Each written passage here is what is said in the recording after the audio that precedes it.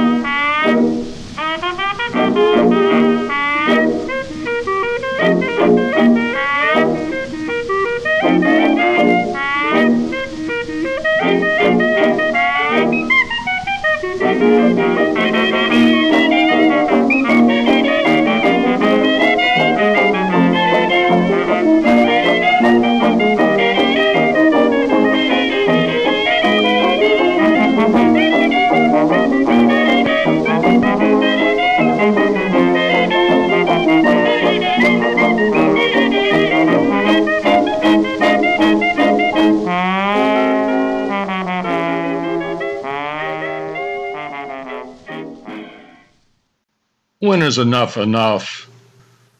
Well, if you're talking about individual endeavors, it's often a measurement for each person. For some people, enough isn't enough. They sometimes think they're just getting started. Then again, some people don't know what they're doing, so enough doesn't enter into the equation. In Las Vegas, you can see a lot of that. I once watched a woman at a roulette table throw away $30,000 in half an hour, sitting at a table desperately betting, trying, barely aware of what she was doing. The croupier had to intercede and tell her to stop. She began crying and said she was recently married and didn't know how to tell her husband what she had just done. Of course, $30,000 isn't much to some people. I once questioned the employee of the Bellagio Hotel Casino while she closed the use of a roulette table after two French men had exclusively been playing. It wasn't a closed private room where some very heavy players wanted privacy. No, this was a table set up on the open floor of the casino where the public could watch two men betting, and it attracted a large crowd. Some of the spins at the wheel involved $30,000, $40,000, $60,000 at a turn. Afterwards, I cornered the woman casino employee, trying to pump her for some information about what I had just seen. I had thought it was a come-on. Perhaps the two Frenchmen were setups to get people on the floor all juiced up to play after watching hundreds of thousands of dollars flowing on the table. I asked her if they were for real, and she said, yeah, they fly in their own jet from Europe to play once or twice a year, and we give them a table. Like I said, enough is sometimes not enough. I still can remember them smoking cigars, plunking down $1,000 chips in what appeared to have some method. One of them kept a record of every number that came up from the turn of the wheel. It was a grinding process. Sometimes they'd hit it big, and the crowd would applaud. Other times, the table was cleared without them winning anything. I've forgotten how it ended and whether they came out ahead. But I recall talking to the Bellagio representative confirming they were legitimate gamblers and weren't chills designed to get people juiced up to gamble. There really aren't any shortages of people wanting to gamble. In fact, I remember another instant watching at a different roulette table. I saw a man sit down and place for the first time $1,000 chip on a single number, and it hit. With one bet, he won over $35,000. I tried to engage him in conversation while he continued to play with his winnings. I asked him where he was from, and he said he ran a dairy farm in Wisconsin. But I knew he was lying because he had a distinctive New York City accent. I left to return the following night and asked the man running the table if he remembered the guy that hit his $1,000 bet the previous night. He replied by saying he continued to play and ended up losing all he had won, and then lost about 10 grand more. Yeah, enough just isn't enough for some people. Vegas has a lot of that going on. Recently, I was trying to dig up some music and ran across some information about Paul Whiteman's orchestra during the 1920s. More specifically, the Rhythm Boys, who Whiteman used during his shows. Whiteman was a very successful band leader during the jazz age of the 20s, and I loved listening to a recording made by the Rhythm Boys with Irene Taylor singing a popular song, Mississippi Mud. Lordy, how they slay it. Boy, they really slay it.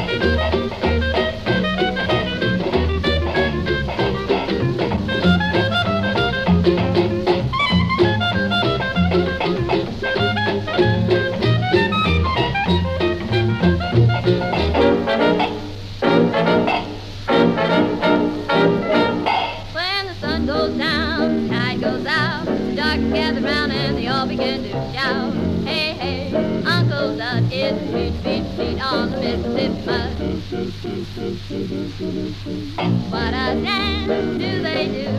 Lordy, how I'm telling you. Oh, what a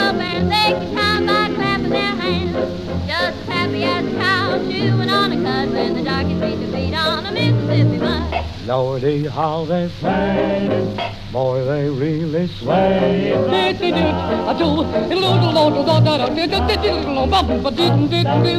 Boy, that music thrills me. Say it nearly kills me.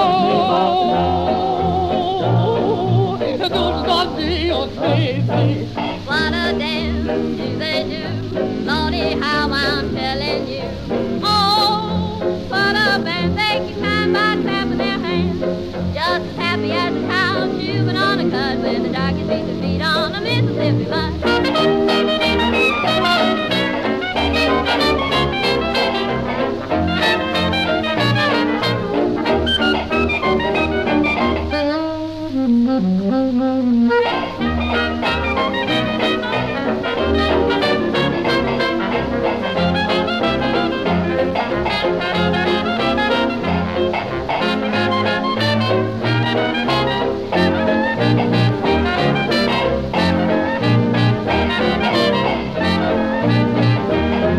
Just as happy as a cow chewing on a cud when the darkies beat their feet on the Mississippi mud.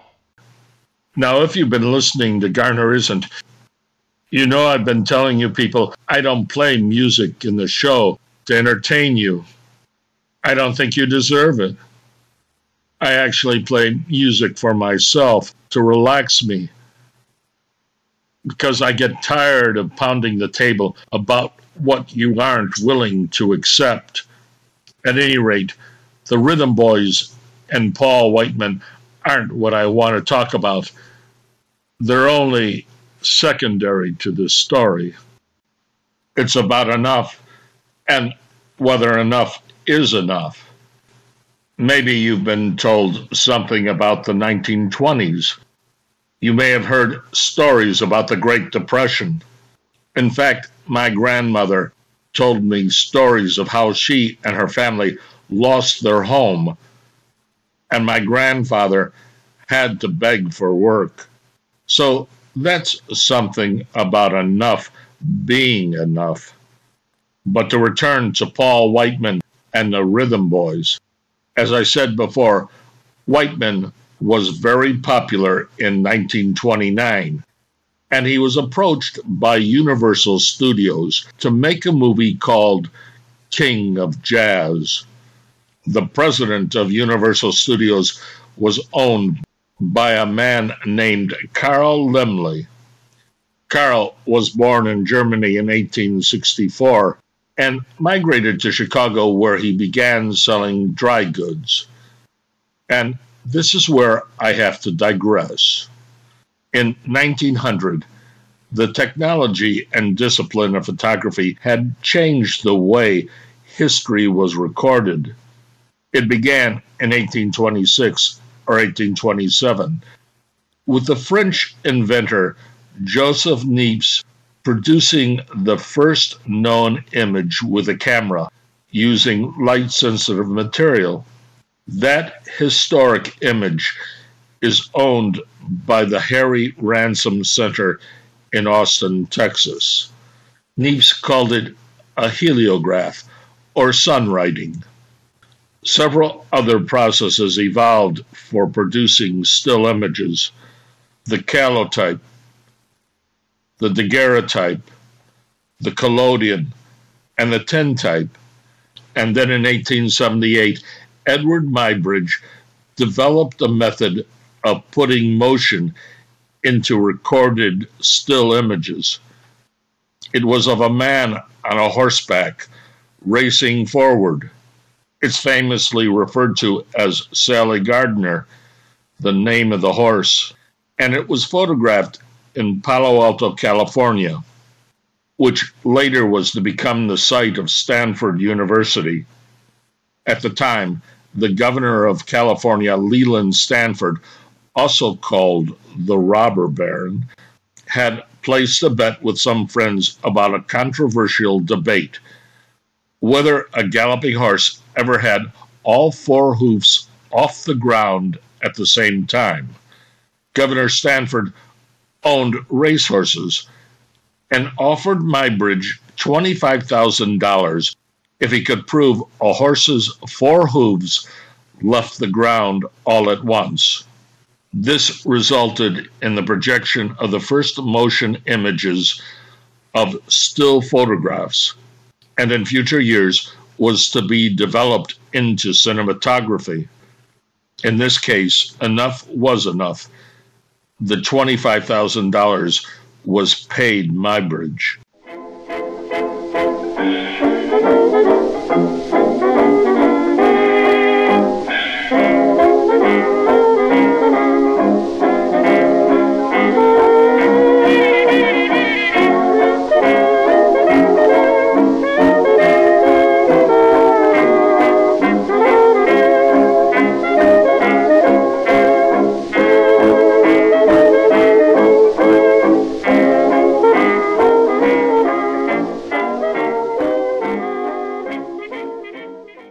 So this takes me back to Carl Laemmle, who in the beginning of the 20th century started Nickelodeon businesses. 5-cent movies usually run out of converted storefronts. It was estimated that by 1910, millions of Americans had been entertained seeing these silent moving images, often accompanied by someone playing a piano or even a drummer. The Nickelodeon industry challenged live performances found in large theaters with vaudeville performers, and it was the child of what we call the motion picture industry today. Carl Laemmle ended up being a big part of that. By 1930, he had built a large motion picture studio in California, as well with offices in New York and productions in Europe. He built Universal Pictures, which is today owned by Comcast through the NBC Universal Film and Entertainment division of its wholly owned subsidiary, NBC Universal. Clearly, what Carl Laemmle started with his Nickelodeon storefront businesses wasn't enough. And this is what I'm getting at. Laemmle stepped down from being the head of Universal Pictures and appointed his son, Carl Jr., in 1928 to run the business. Universal had made some great pictures: The Hunchback of Notre Dame, The Phantom of the Opera. And in 1927, Charles Mintz signed a contract with Universal to produce 26 animated films called Oswald the Lucky Rabbit, produced from Mintz's studio called Winkler Pictures. Walt Disney and Ub Iwerks created the character Oswald the Lucky Rabbit, and it was very successful. But when signing a new contract with Universal, Mintz lowered Disney's and Iwerks' take. So while completing the new Oswald the Lucky Rabbit contracts, Disney and Iwerks developed a different character of their own called Mickey Mouse and started their own studio. It's interesting to note, when looking at the image of Oswald the Lucky Rabbit, you can't help seeing the genesis of Mickey Mouse. Oswald was meant to be a rabbit, but was to become Mickey Mouse's father. In this case, enough certainly wasn't enough. But again, that's not what I want to talk about. Carl Jr. produced the movie King of Jazz in 1930 when the Depression was happening in America.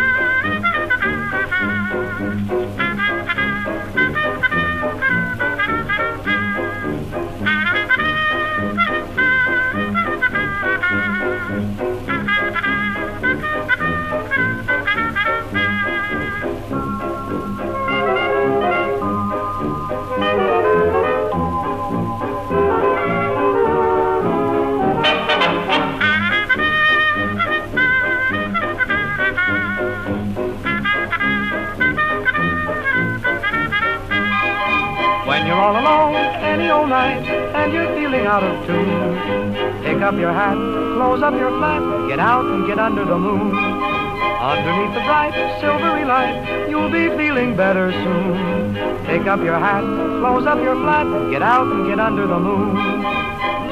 Look, look at the stars above, look at those sweeties of home. Oh, give me a night in June.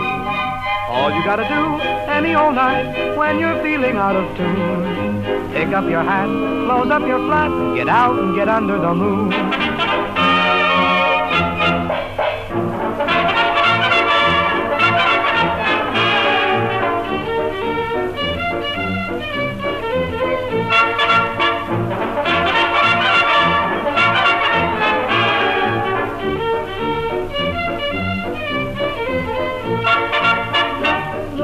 Look at the stars above, look at those sweeties of home. Oh, give me a night in June.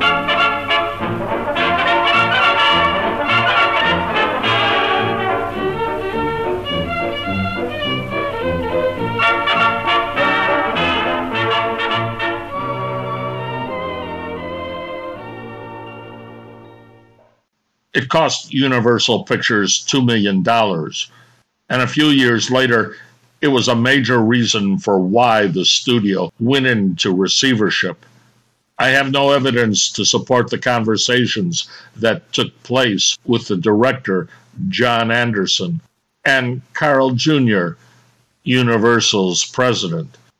But after having watched this entire movie, it's obvious no one could say no. Enough wasn't enough. The movie is a constant stream of extravagant performances, single numbers that would make the cost of a Puccini opera Turandot blush with understatement. It's common knowledge to stage a classical opera, the costs are enormous.